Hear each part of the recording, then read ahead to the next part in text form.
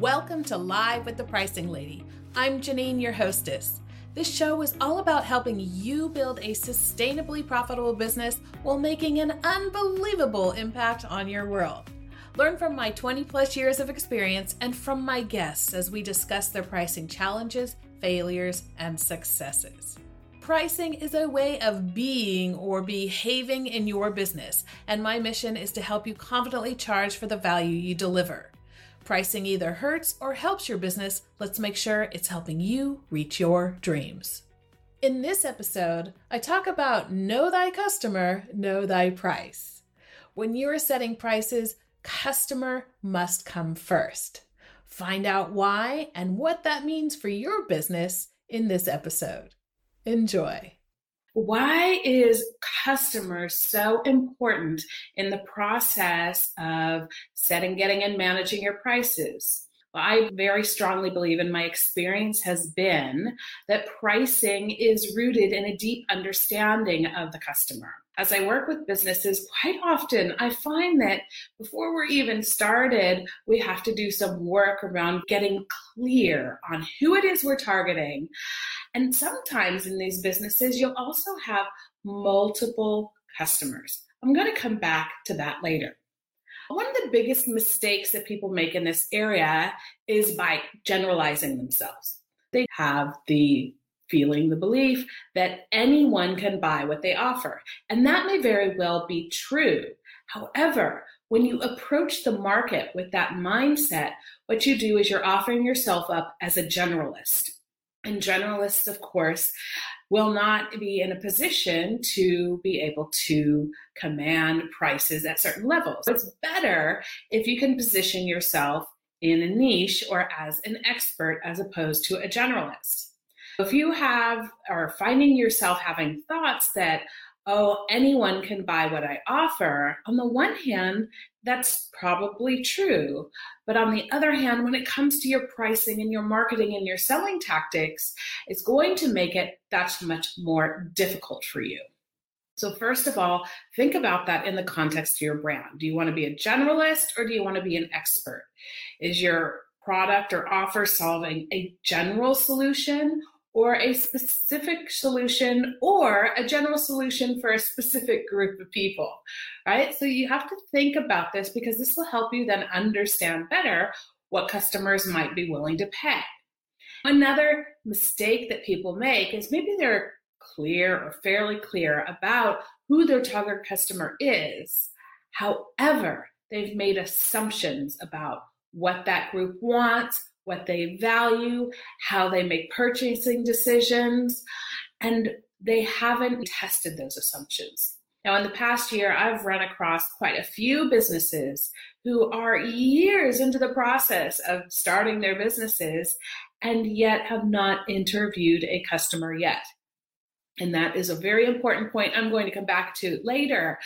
But you have to actually have not a sales conversation, but another type of conversation. I call it a customer insight interview with your customers and get into their psyche. It's really important. Why is that so important? Because the other thing and the last thing that I've seen is that people develop products and services that aren't really what the customer wants. And of course, if the customer doesn't want it, it doesn't matter what price you attach to it, you're going to have a hard time selling it.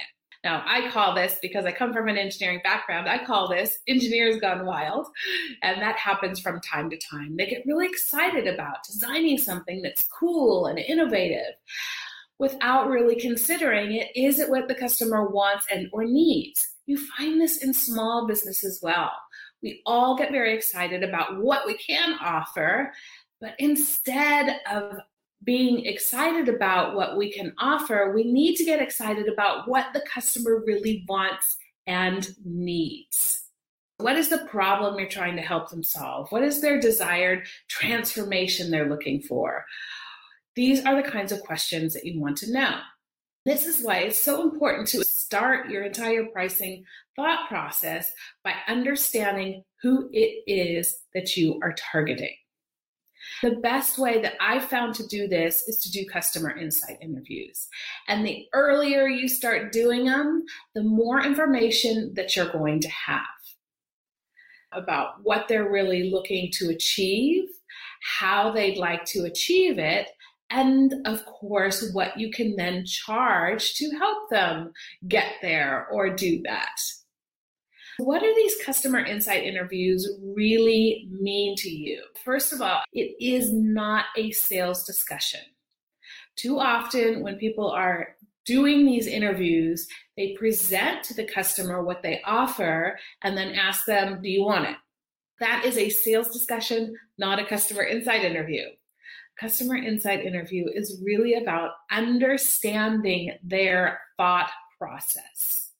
Let's use a very simple example. I've used the example many times of the lemonade stand. We'll call it Janine's lemonade stand for lack of a better name. But if I wanted to start a lemonade stand in my neighborhood, then my neighbors and passersby would be my target audience. Now, I could target a specific group within those people, or I can target them in general. But remember, if I'm doing it in general, then I'm positioning myself as a generalist as opposed to an expert. And that's going to mean a more general price as well. So let's think about this for a moment. How would I go about finding out what they want? Well, I would sit down and talk to them and ask them some questions. What is your day like? Are you walking around the neighborhood? Is a Saturday different or a Sunday different from a Monday or Tuesday? Who are you with when you do that? What kinds of things are you doing? Do you bring water or some sort of beverage with you when you walk around the neighborhood? Is there somewhere here in the neighborhood that you can buy a beverage if you want? You're really starting to you want to understand what's behind how they make a decision. And then you might ask questions like, well, if you wanted a beverage, where would you go? Who would you ask? How would you find out where to get it?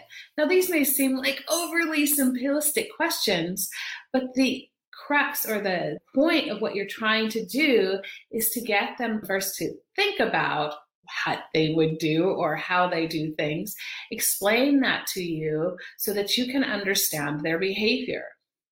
If somebody's always carrying a water bottle with them, chances are that if they cross a lemonade stand, they may not want to buy it, right? As you go through this conversation with customers and dig into what they really want, then you need to sit back and listen. This is a really important point of doing customer interviews. Too often we feel like we have to do the talking.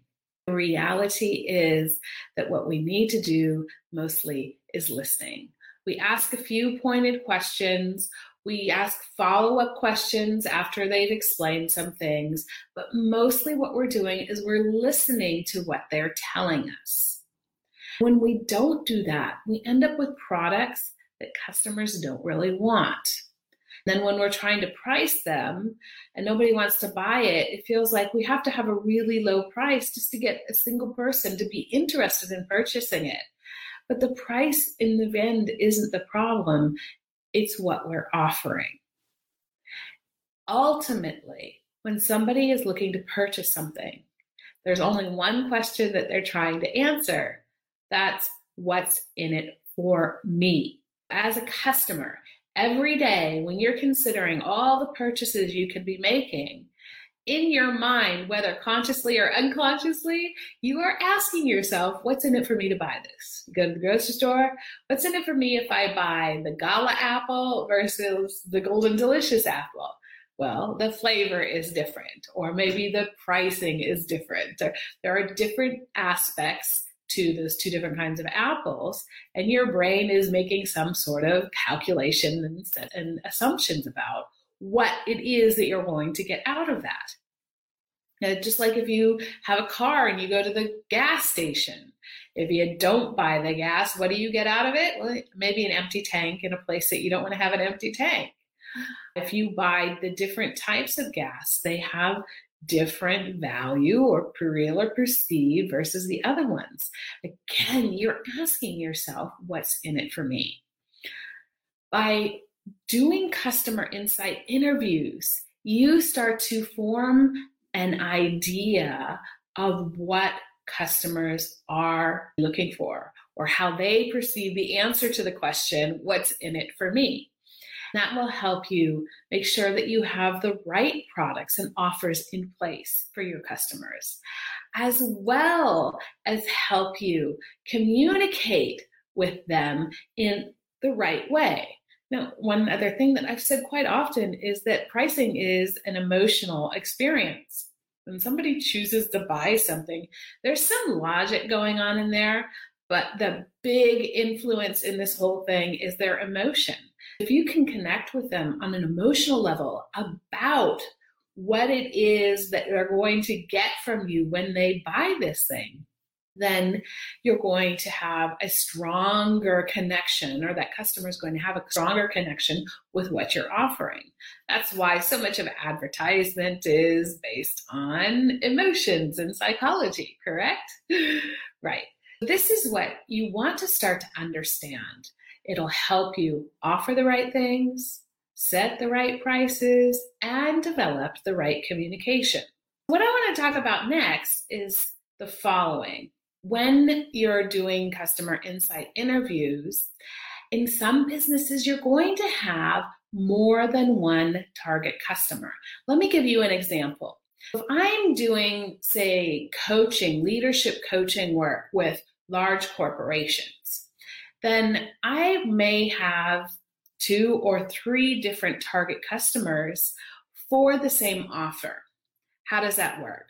Quite often, HR will call. They've heard or gotten recommendations about the services and leadership development that I offer, so they contact me to find out more about me and what I offer.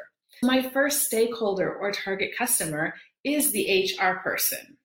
Now, that HR person is actually calling me on behalf of the manager who wants to bring me in and have me work with his or her team, right? There's your second stakeholder, is this manager of a department who has asked this HR person to contact me to find out what I offer. That's number 2. Number 3 might actually be the purchasing agent within the company who has to review the contract before it's finalized. Now, all 3 of these people are target customer groups, but they have very different answers to the question, what's in it for me?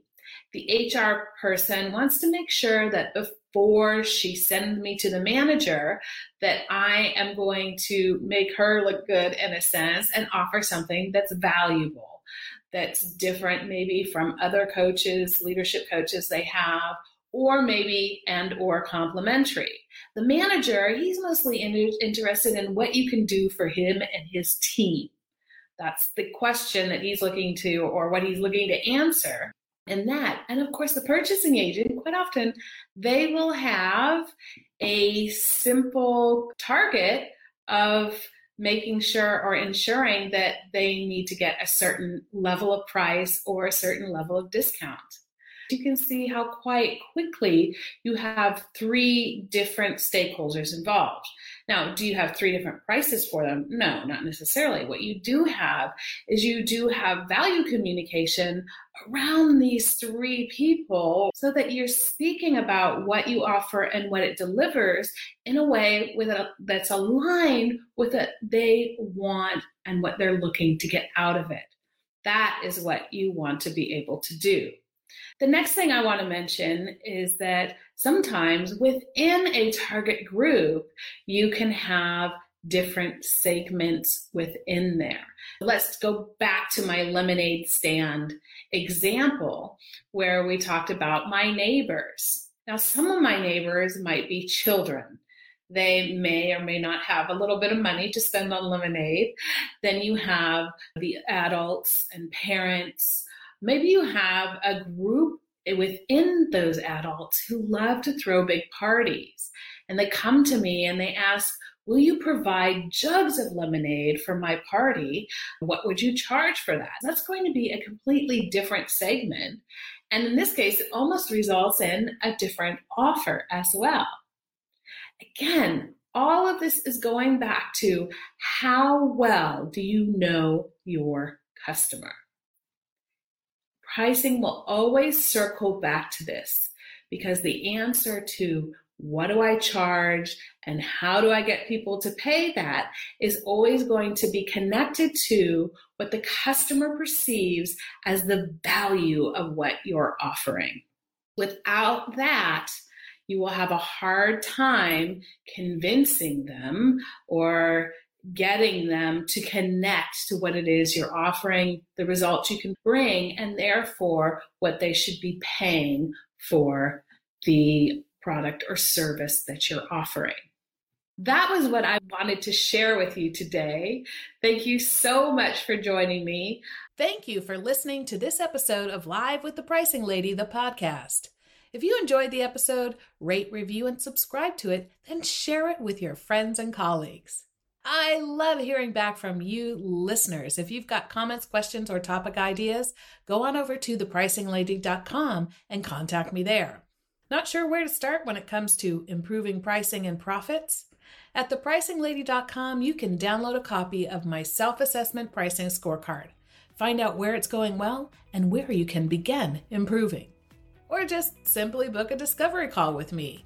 There we can discuss what's up with pricing in your business and how I might be able to help you.